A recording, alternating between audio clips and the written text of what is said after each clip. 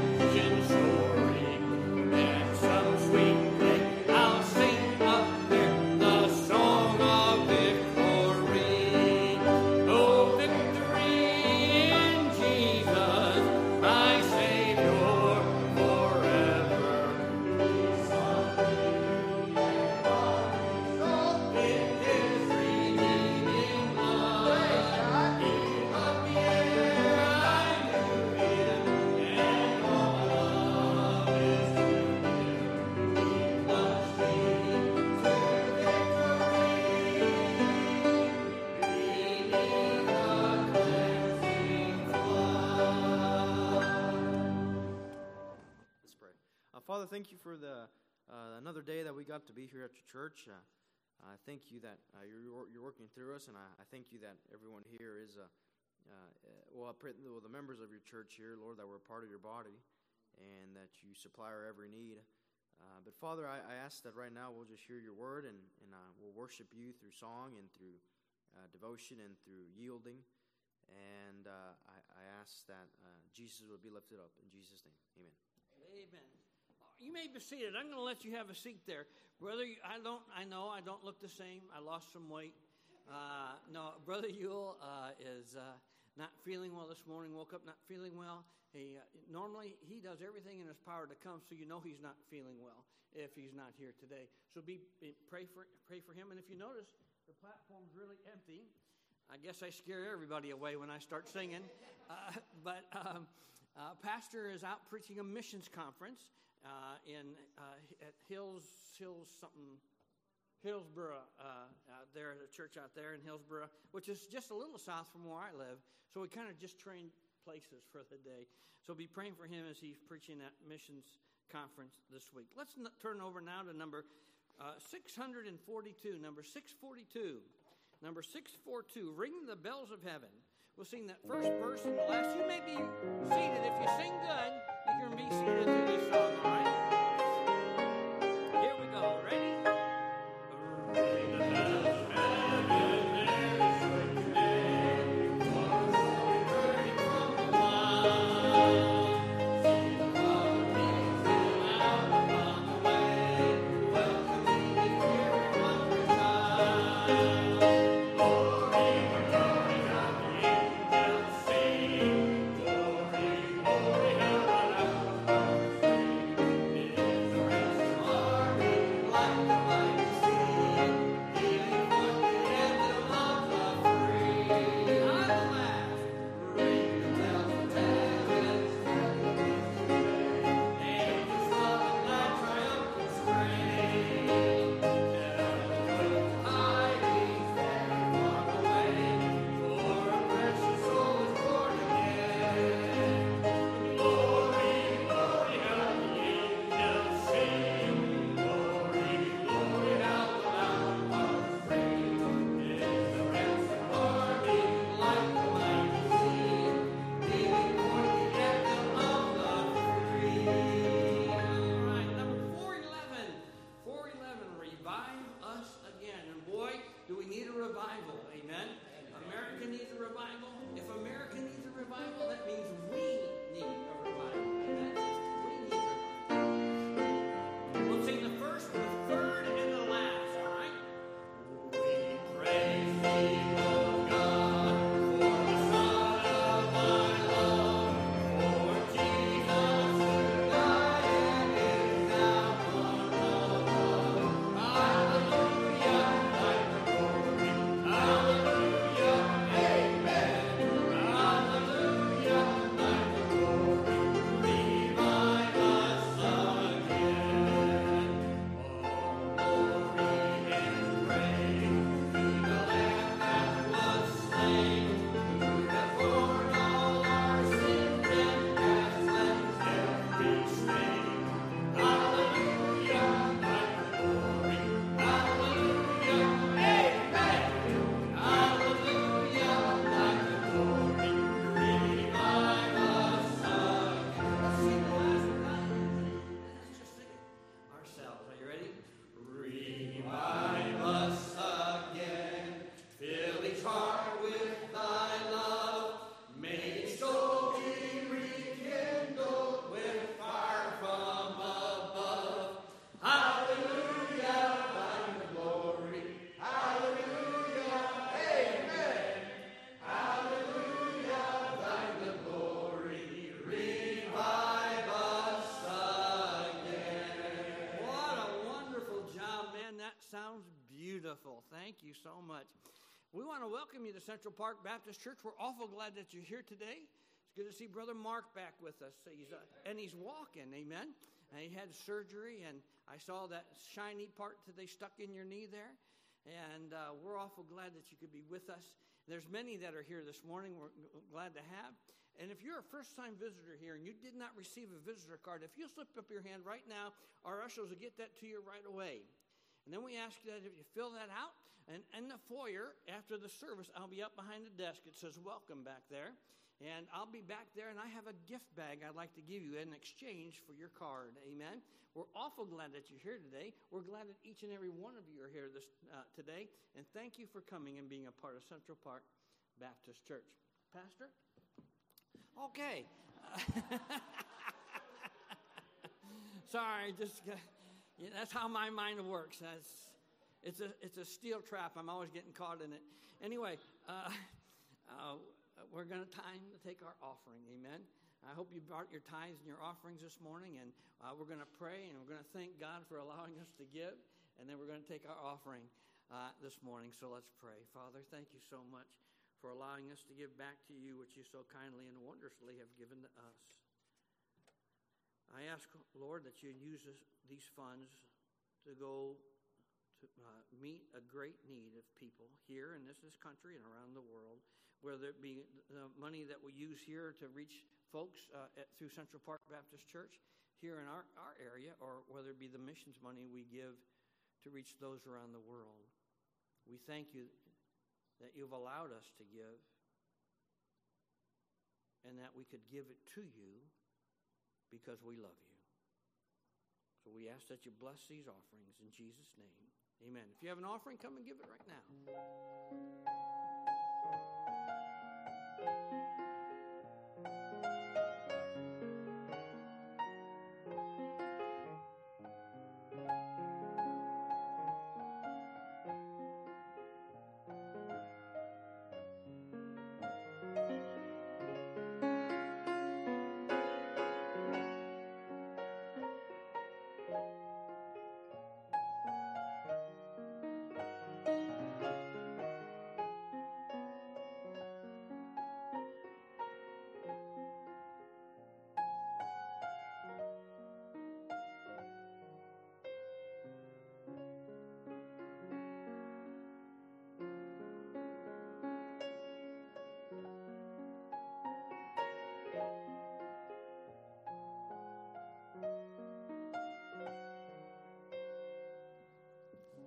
I think that's the longest I've sat down all morning between Sunday school and singing, and now we're preaching here in just a few moments. If you're in the Korean ministry or in children's church, if you're fifth grade and under, you're dismissed to junior church, and also the Korean ministry is dismissed at this time. Amen? All righty. Take your hymnal and open up to 291, number 291, Come and Dine. Come and dine. It's going to be interesting to find out how many mistakes I make as I do the stuff I do today, talking so much. Amen. Let's all stand to our feet and we'll sing this, Come and Dine. All right, here we go. Jesus has a table spread where the saints of God are fed. Give life to the people, come and dine. With the family, the feet, and supply every need. Over streets of Jesus all the time. Come and dine, Master calls, come and dine. You may feast at Jesus' table all the time.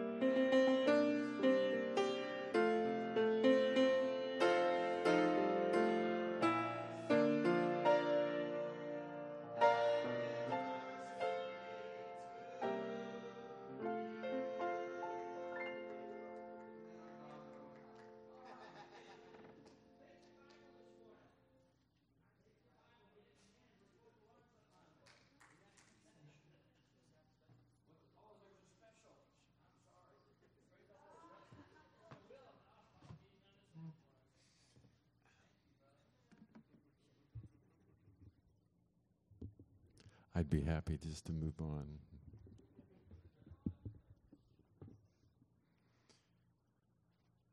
I came over here so I could lower it.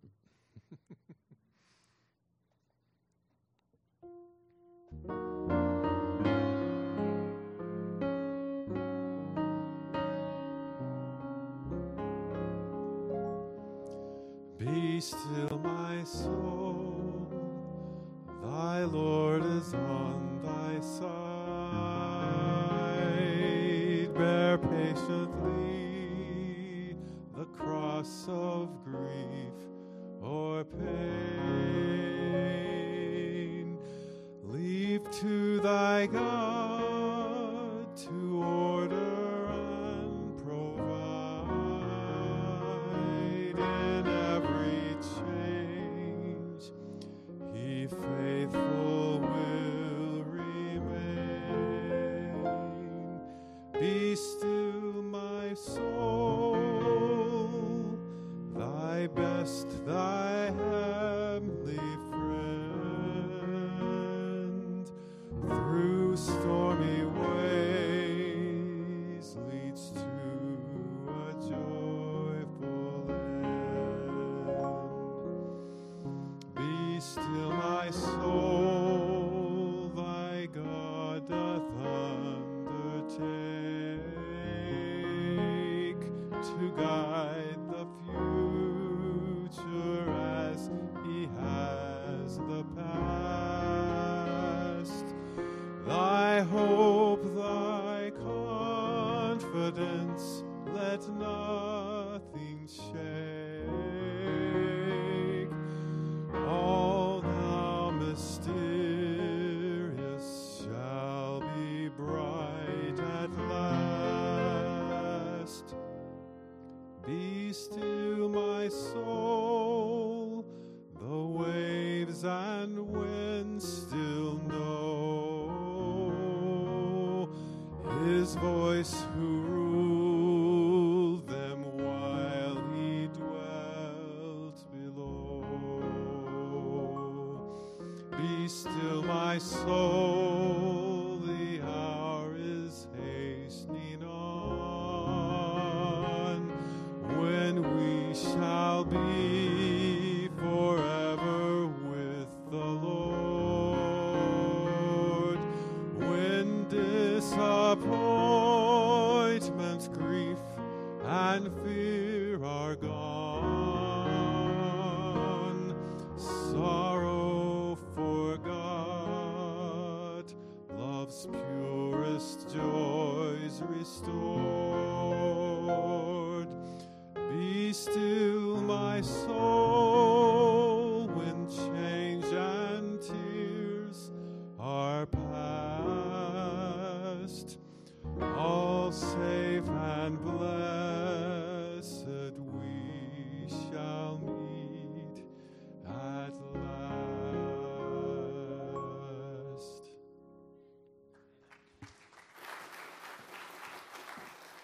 Thank you, Brother Will. What a beautiful song. Now you got to have me after something as beautiful as that. Well, here we go anyway. Take your Bible, if you would, please, and open up to 2 John. 2 John. You got 1st, 2nd, and 3rd John. 2nd John. There's only one chapter, so open up to chapter 2. It's the only one we have. No, open up to the book, and we're going to look at verse number 8 this morning. Verse number 8. If you have found your place, if you'd stand in reverence and respect to the Word of God as we read from the Word of God.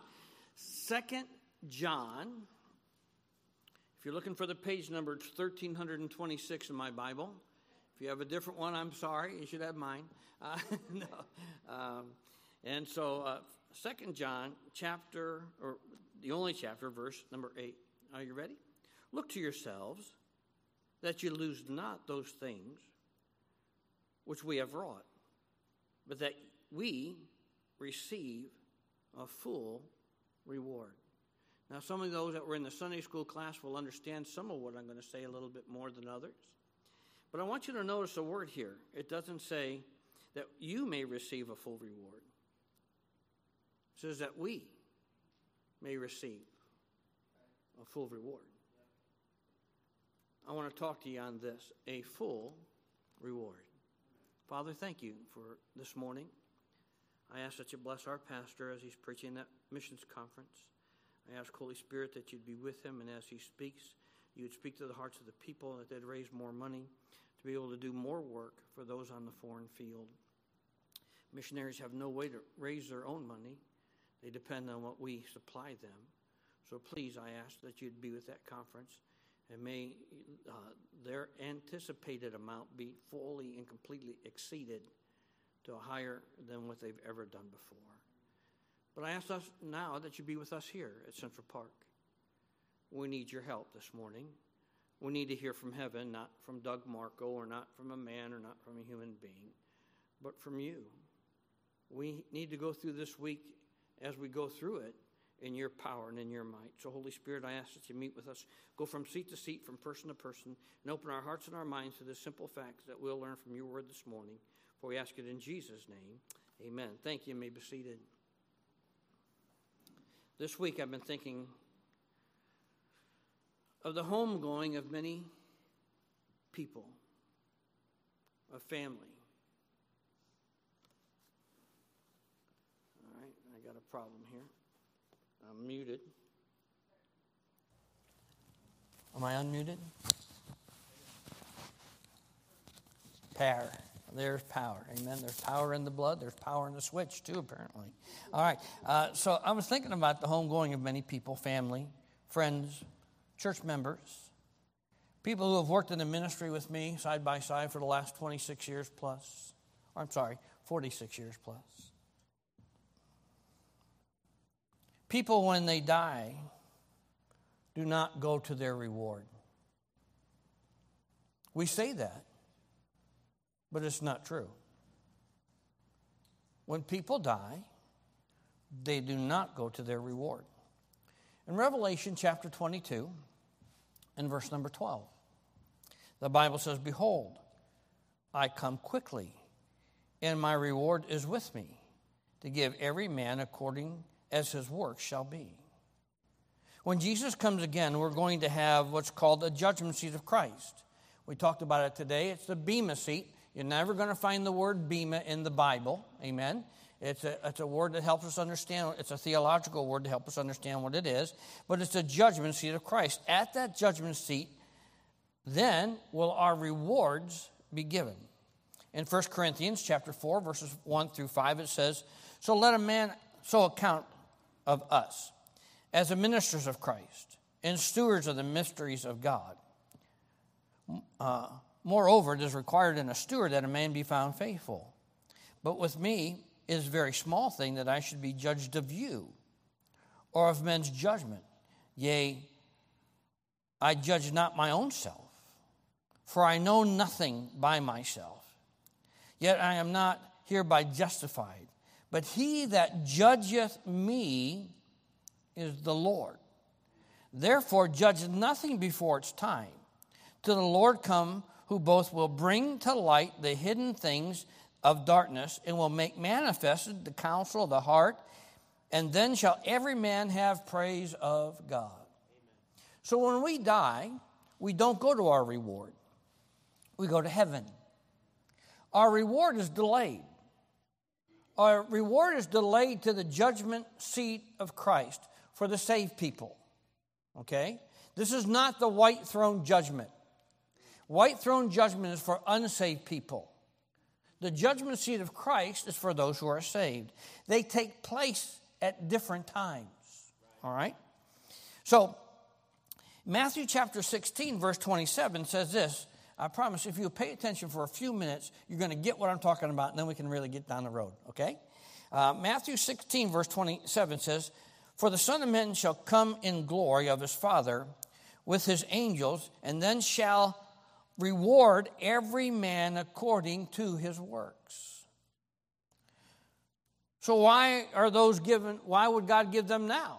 We don't get them here. We don't get our reward here. We do not reap what we sow for eternity here. We do reap what we sow here. It's just not what our eternal rewards are. We don't get here. Amen? We don't get them when we first get to heaven either. We get them much later. It's right between the rapture and the 7-year tribulation that we have the judgment seat of Christ take place. And the reason is this. Are you ready? The books are not closed yet. The books of your life are not closed with your death. Now, your works are closed, but the work of your life isn't complete yet.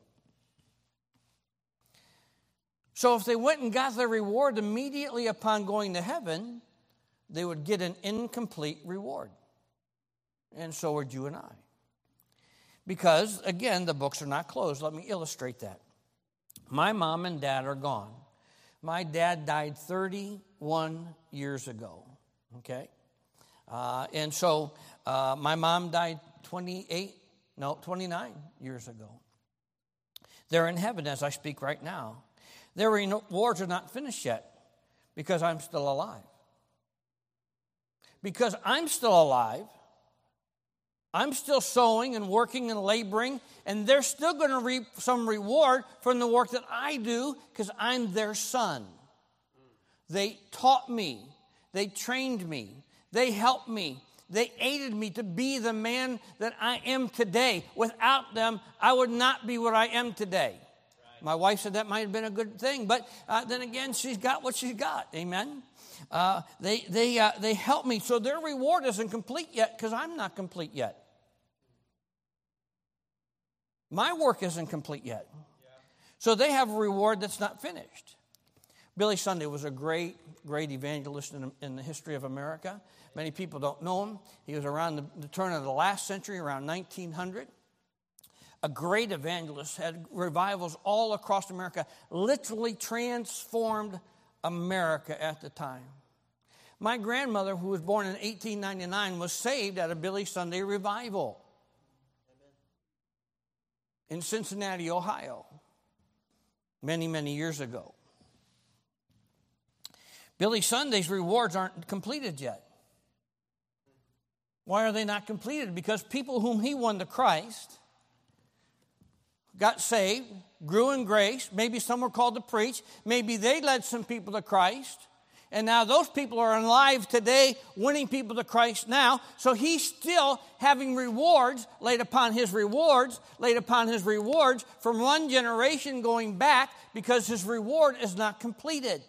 Our rewards cannot be completed till the work down here is finished.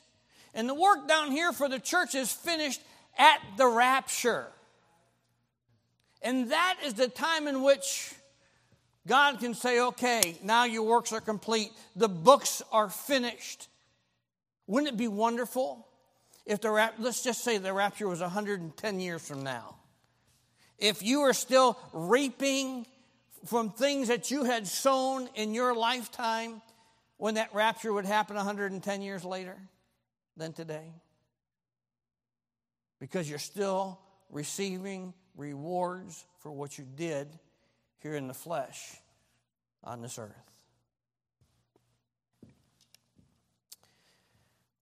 People who are saved under his preaching and other people's preaching are still serving God today. John R. Rice. John R. Rice was a great evangelist near the same time. John R. Rice died in the year 1980 at the age of 81 or 82. Might have been 84. I don't remember. He's not received his full reward yet because those that he influenced and he taught how to win folks to Christ are still serving the Lord. I'm a part of John R. Rice's rewards. John R. Rice was my mentor. I like to call him my tormentor at the time, but he was my mentor. He taught me. He taught me to love souls. I'd talk to him once a week on a Thursday. And one of the first questions he'd ask is, he called it visiting. Did you go visiting this week? No, sir. I got wrapped up in these other things. And then he'd go, so you want to be a preacher, but you don't want to tell anybody about Jesus. So you'd rather have folks go to hell than interrupt your day. Okay, I get it. Okay? Those kind of things motivated me. And he knew that they did. He taught me about prayer. He taught me about faith. He taught me about winning folks to Christ. Every week we talk about what I preach, because I was really an ignorant young man. I was just saved, and I was pastoring this church part-time and trying to work and trying to go to college and didn't know up from down. I had just gotten married, and boy, you talk about being in a turmoil. All those things happening in your life at the same time really puts you in a spin. Just getting married will put you in a spin. Anyway, so I would call him every week, and he'd say, "What did you preach?" And then I would tell him what I preached. So one day he said, "So what did you preach?" And this particular week, I talked to him on a Tuesday, and I told him what I preached. And he went, I said, "On Sunday night, I preached how Jesus didn't want to die on the cross, but he went and did it anyhow, even though he didn't want to do it. Father, take this cup from me." He said, Long pause. Then he said, "I want you to do something for me." I said, "Okay." He said, "Will you do it?" I said, "I'll do it. I do everything you tell me." And he said, "Okay. I want you to go to the pulpit on Wednesday night, and here's what I want you to say to the people. I want you to come back this next Sunday, because everything I just taught you last Sunday was wrong. If you come back this Sunday, I'll teach it to you what's right." And he said, "Will you do that?" I said, "Yes, sir." So Wednesday night, I came to the platform, came to the pulpit, and I said, "Ladies and gentlemen, everything I taught on Sunday night was wrong. I didn't know it was wrong. I thought it was right. But Brother Rice and I talked about it, and he told me it was wrong. I don't know what's right yet, but I'm supposed to call him tomorrow and let him know I did this. Now he's going to tell me what's the right thing." And so on Thursday when we talked, he said, "Did you do that?" I said, "Yes, sir, I did." He said, "Okay, now get your pen out." And he taught me all about what the Garden of Gethsemane was about. And it was nothing like what I thought. He talked about how everything had to be met. Nothing could be missed. Everything that was prophesied about Jesus Christ's death, burial, and resurrection had to be executed exactly as Scripture had said. And you know how easy it is for your flesh to get in the way of what you know you're supposed to do spiritually? He had that same struggle you and I have. Because why? He was in the flesh. He was human and God at the same time. Wow, what a revelation to me as a young preacher. I still have that message. Still have the notes. Still preach it. Still get up and say, "Ladies and gentlemen, if you come back next Sunday." No. It's just his rewards aren't complete because I'm not complete yet. So he's still reaping from the work that I do. He's still allowing God to use, or God is still using his influence in my life for his reward still. All these things have gone before us, and all the people that have gone before us will not receive their full reward until the judgment seat of Christ. And when all the books are closed, the rapture's taken place, and everything's done. Revelation chapter 13, in verse number 14. Revelation 13:14. "And I heard the voice from heaven saying unto me, Write, blessed are the dead which die in the Lord from henceforth. Yea, saith the Spirit, that they may rest from their labors, and their works do follow them." Wow, what an interesting statement there. It's not that they come right away. They're following. They come later. They don't come immediately. So they're in their rest. But the work that they still did here is still going on. Let me illustrate. Let's see. Brother David, could I use you for a second? All right. Brother, whoever you are, can I use you for a minute? Okay. Brother Clark, could I use you for a minute? Now I need somebody really old. Brother Ed, could I use you for a moment?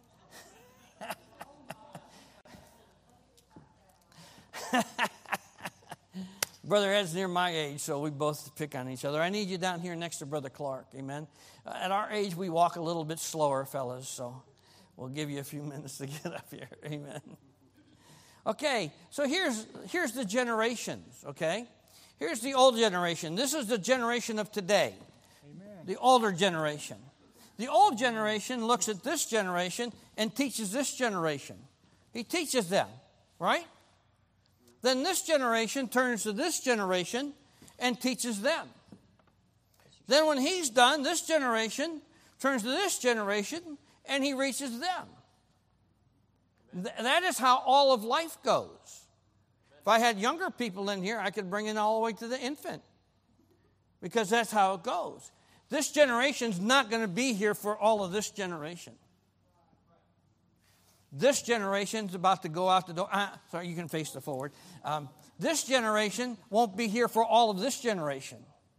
But he will be here for most of this generation. Right. This guy and this guy will know each other for a little bit. I'm not sure David even knows who Ed is. No offense. I don't want to know who Ed is. No. He's going to get even. It's going to happen.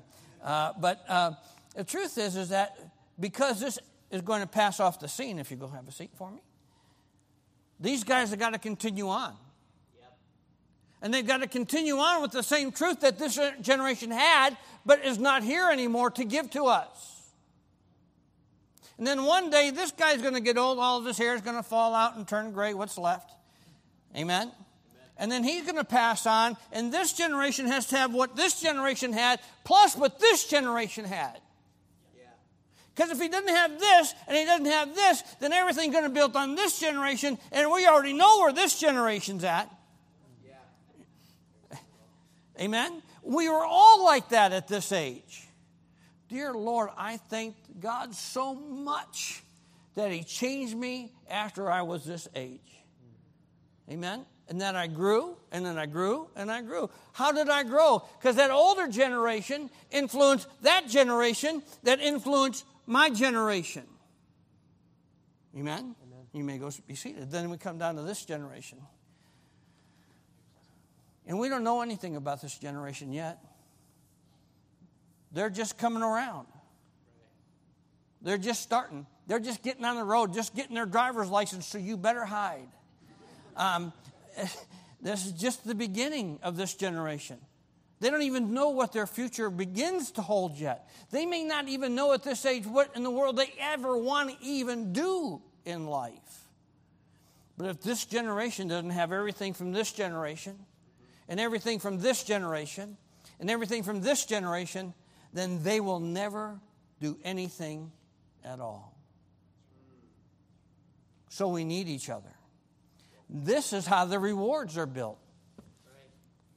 Even though they're gone, he holds in his hands the reward of this generation, of this generation, and of this generation. And if he does not use what is in his hands for these generations, they will lose part of their reward because he holds it in his hand. Thank you very much, David. You may be seated. That's how the system works. That's how God's ordained it to work. Let me illustrate it in a different way. When I was younger, much younger than before. And when I was very young, I ran track. I like to run. Now I hobble. But I used to like to run. I ran track and field. I did all sorts of things in there. And I used to run what was called back then the mile relay. Now today I think it's called the 4x400 relay. Okay? I was the fastest guy on our track team. And I was quick. I would get from here to here in about, that long. And but I really was quick. I was fast. And so they made me the anchor of the team. So here's how a mile relay or a 4x400 relay race takes place. At the starting line, there's a number of people lined up, each belonging to a separate team. Each person has a baton in their hand. Let's see, I thought about a baton earlier, but all right, well, this is the closest thing I got to a baton. So I got a baton here. This baton has to go through every one of the people and end up at the end of the race. Amen. If this does not make it to the end of the race, you get disqualified. Right. So they stand up. They don't get in a starting position. They stand and they say, on your mark, get set, bang! And the guys with the baton start running. I think it's one lap around the track. At least that's what it was when I was young. So you're running as fast as you can. It's called a sprint, but if you've ever run 440 yards, it's not a sprint. Right. It's a run. Yeah. All right. You're gonna, if you're like me, you're going to kick at the end, because if you kick at the beginning, you ain't got nothing left at the end. Right. Kick means to give it all your strength that you have. So he's running. And while he's running, he moves down the track. Another person gets in the track in his lane. And what he's doing is he's looking over his shoulder. He's waiting for that runner to make it all the way around the track. And then he starts to run a little bit. And as they run, they hand off the baton. Actually, you put your hand back like this, and they're supposed to slap it in your hand. And the reason they're going to slap it in your hand is you want to know it's there. Because if you drop it, you got to go back and pick it up. And you just lost time. Yep. Amen? So they would slap it in the next runner's hand. And the next runner's, he's running.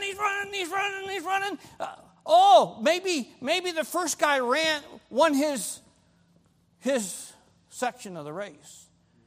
But the race isn't over. He's not a winner yet. Right. Because the race hasn't finished. He's now depending on runner number 2. Maybe runner number 2 trips and falls and goes bang and gets back up and he continues to run. Because if he quit, everybody loses on the team. Yeah. And so maybe he trips and he falls and he gets back up and he continues running. And maybe he didn't win his section, but he did as best he could. And then he's going to the third man and he's running. He's got his baton out here and the third guy got his hand out like this. And they tell you not to look. But I don't know how you don't look. You're supposed to feel that baton. Your job is to just grab it when you feel it, not to look for it. I was never really good at that.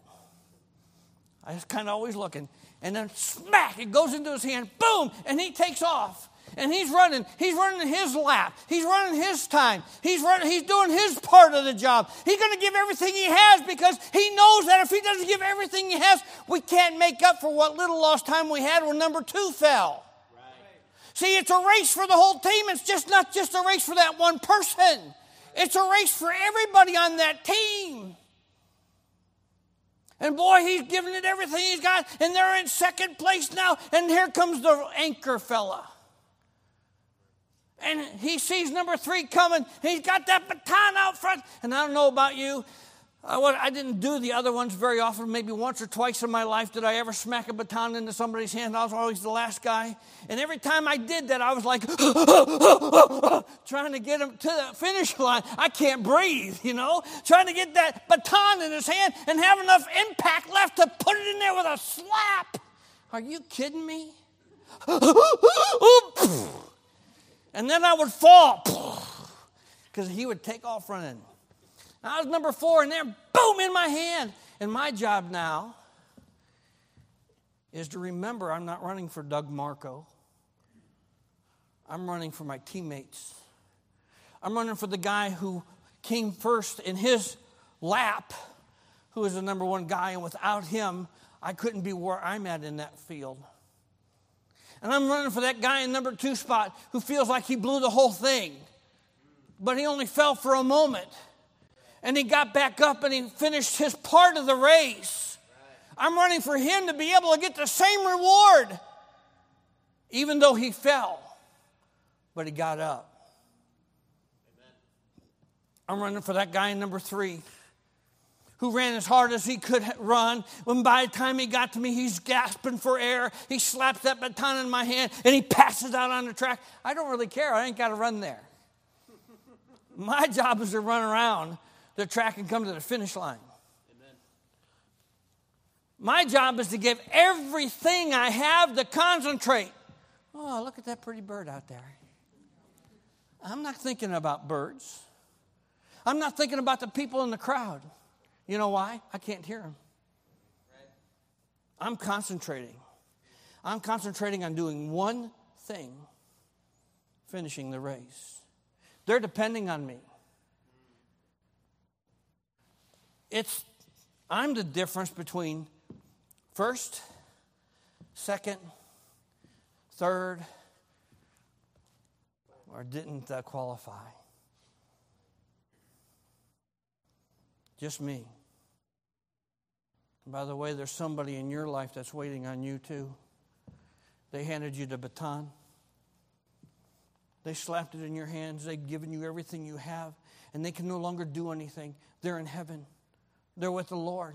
Or maybe they're ill and they can't do anything. I think of my pastor, Lucas, the man who led me to Christ. I think of the man who was at the altar with me and prayed with me. And then he counseled me every day. I would go to him every day and I'd say, this is what I learned from the Word of God. And he said, okay, you teach me about the Catholics, I'll teach you about the Baptists. I said, it's a deal. I don't think I taught him anything, but he taught me a whole lot. He performed our wedding ceremony. He baptized me. He's been a friend of ours our whole ministry. He is under his ministry that I surrendered to preach. He's still alive. Amen. In a nursing home. He's had a major stroke and can't do it anymore. And he's depending on me to finish strong. Because I hold in my hands his reward, his baton. It's in my hands.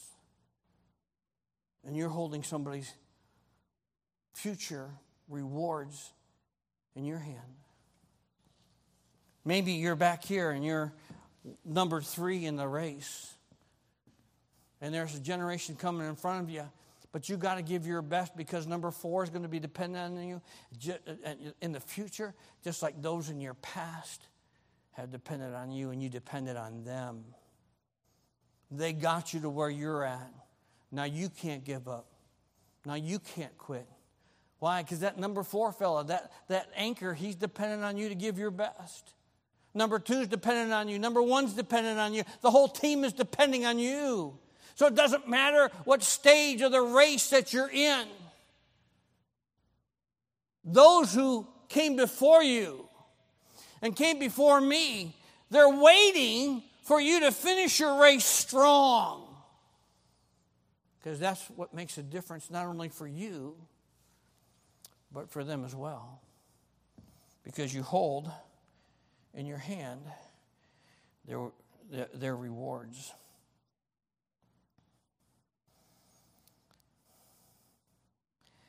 I'll use another example about my dad. My dad's in heaven right now. I said before, he gave me birth. He trained me.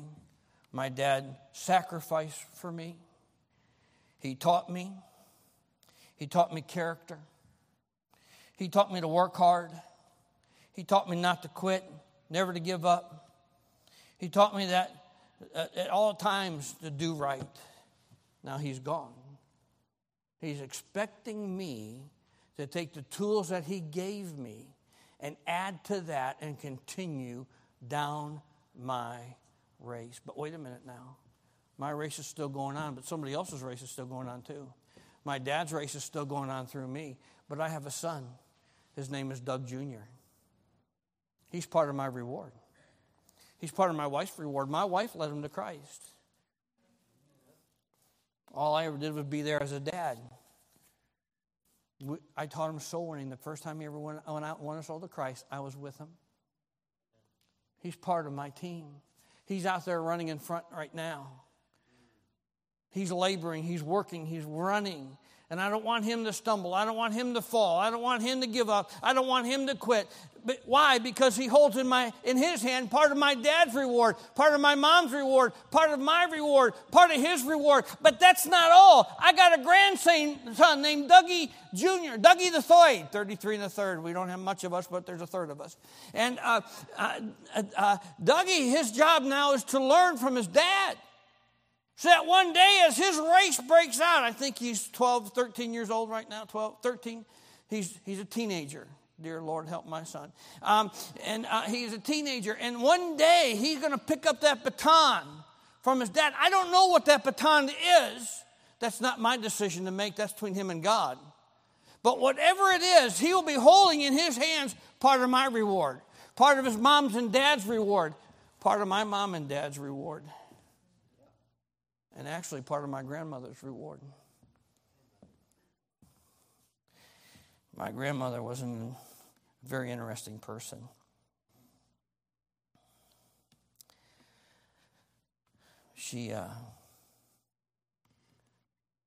My grandmother used to make bathtub liquor in Cleveland, Ohio, during Prohibition. You all have heard of, what's this guy now? I forget his name. Elliot Ness? Yeah, my grandmother slapped him when they tried to bust her family for the liquor in their house. She tried to keep them posted out while they pulled the plug to get the liquor to run out of the tub, literally in the tub. My grandmother was very unique. But my grandmother got saved at a Billy Sunday revival. I remember when I got saved, I went home and I told her about it. And she said, I said, Grandma, if you die today, you know for sure you go to heaven? She said, I do. And I said, you do? She said, yes. And then she told me. She told me how a friend of hers had taken, they decided to go to hear Billy Sunday preach. And so they went to hear him preach, and at the service, my grandmother got under conviction by the Holy Spirit, and she received Jesus Christ as her Savior. They spent a few days down there, came back to Cleveland area, and did what they did. And my grandmother said this to me, Doug, I never did anything with my salvation. I know I'm going to heaven, but I never taught it to my children. In fact, if it wasn't for you telling me about your salvation, I wouldn't even be telling you this. I have done absolutely zero with what God has given me.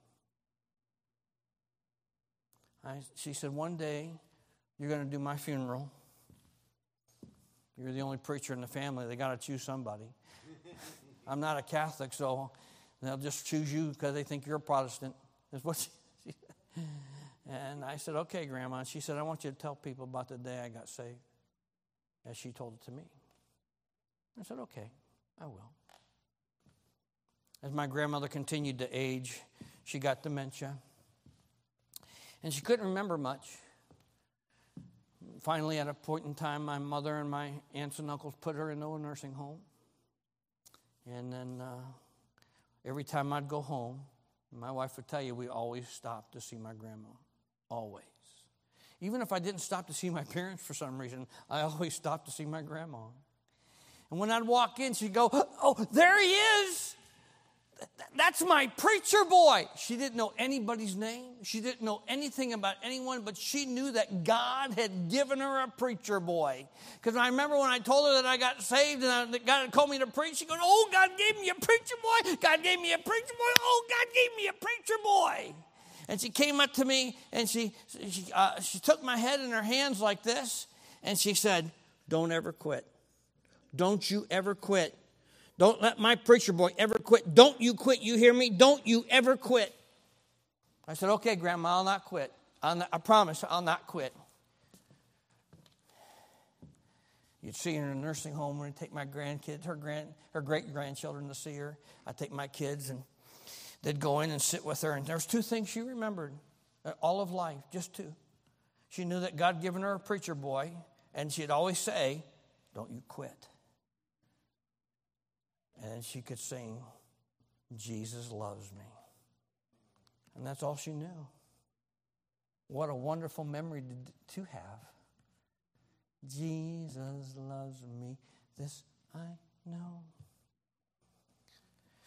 So when she passed away, I got a phone call. And I said, okay, I'll come preach Grandma's funeral. I preached the funeral. In the funeral, I told her story, just as she had told it to me. I told how she got saved, how she didn't do anything with it, how she wanted all of them to know that they could not see her again unless they too had received Jesus Christ as Savior.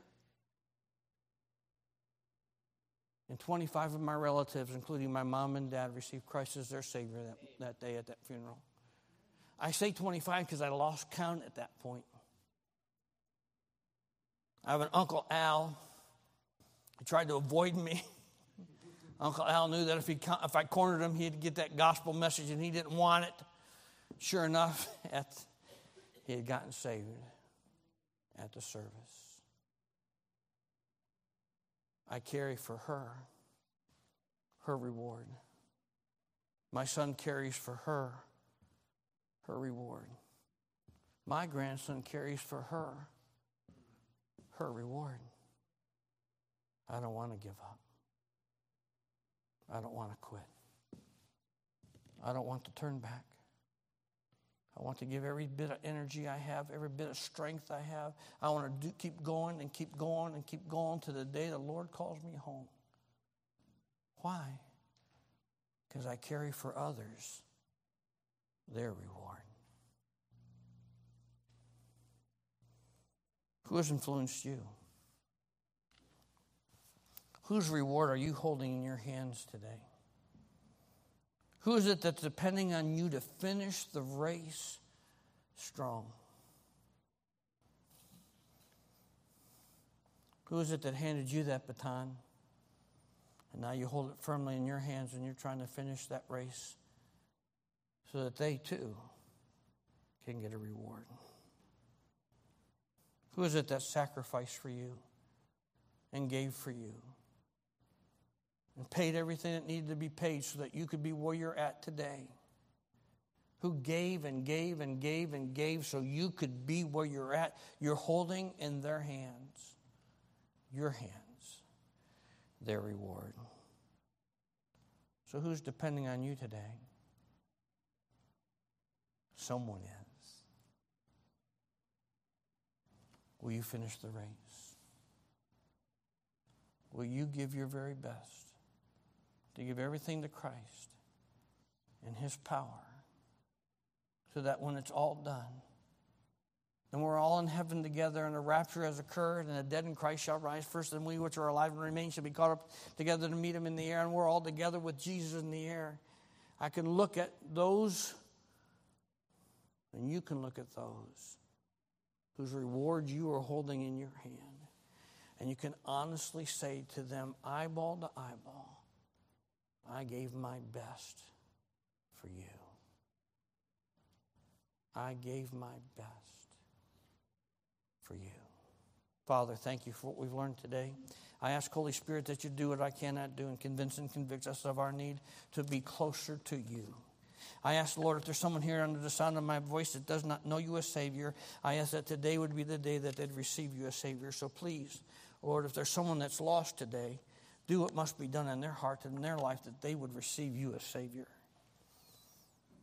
While heads are bowed and eyes are closed and no one's looking around, how many say tonight or today, Brother Marco, pray for me? I know I'm holding some people's rewards in my hands, and I need to finish strong. Brother Marco, would you pray for me? Would you slip your hand up, hold it up nice and high just for a moment, and then slip it down? Thank you. You may put your hands down. How many say today, Brother Marco, if I died right now, I know I'd go straight to heaven. I have received Jesus Christ as my Savior. I know heaven is my home, and I'd like to raise my hand of testimony to the fact that I have received Christ as my Savior. Would you slip your hand up, hold it up just for a moment, and then slip it down? Is there anyone here this morning that could say, Brother Marco, if I died right now, I don't know for sure that I'd go to heaven. I know I don't want to go to hell. Brother Marco, would you pray for me that I would not go to hell, but that I would go to heaven, that I would be saved? Brother Marco, would you pray for me? Would you slip your hand up that I might pray for you? Anybody like that this morning? Anyone? Thank you. Father, you've seen the hands of your people, and you know our hearts. I ask, Holy Spirit, that you'd have your way in our hearts and our lives and cause us to honestly, thoroughly think and look at our lives and ask ourselves the question, are we doing our very best for those who came before us and for those that are following after us? I ask, Lord, that you'd help us to do our very best, to look at our life and to give everything we have for you, for your work, and for those who love us. For we ask these things in Jesus' name. Amen. Let's all stand to our feet as the music plays.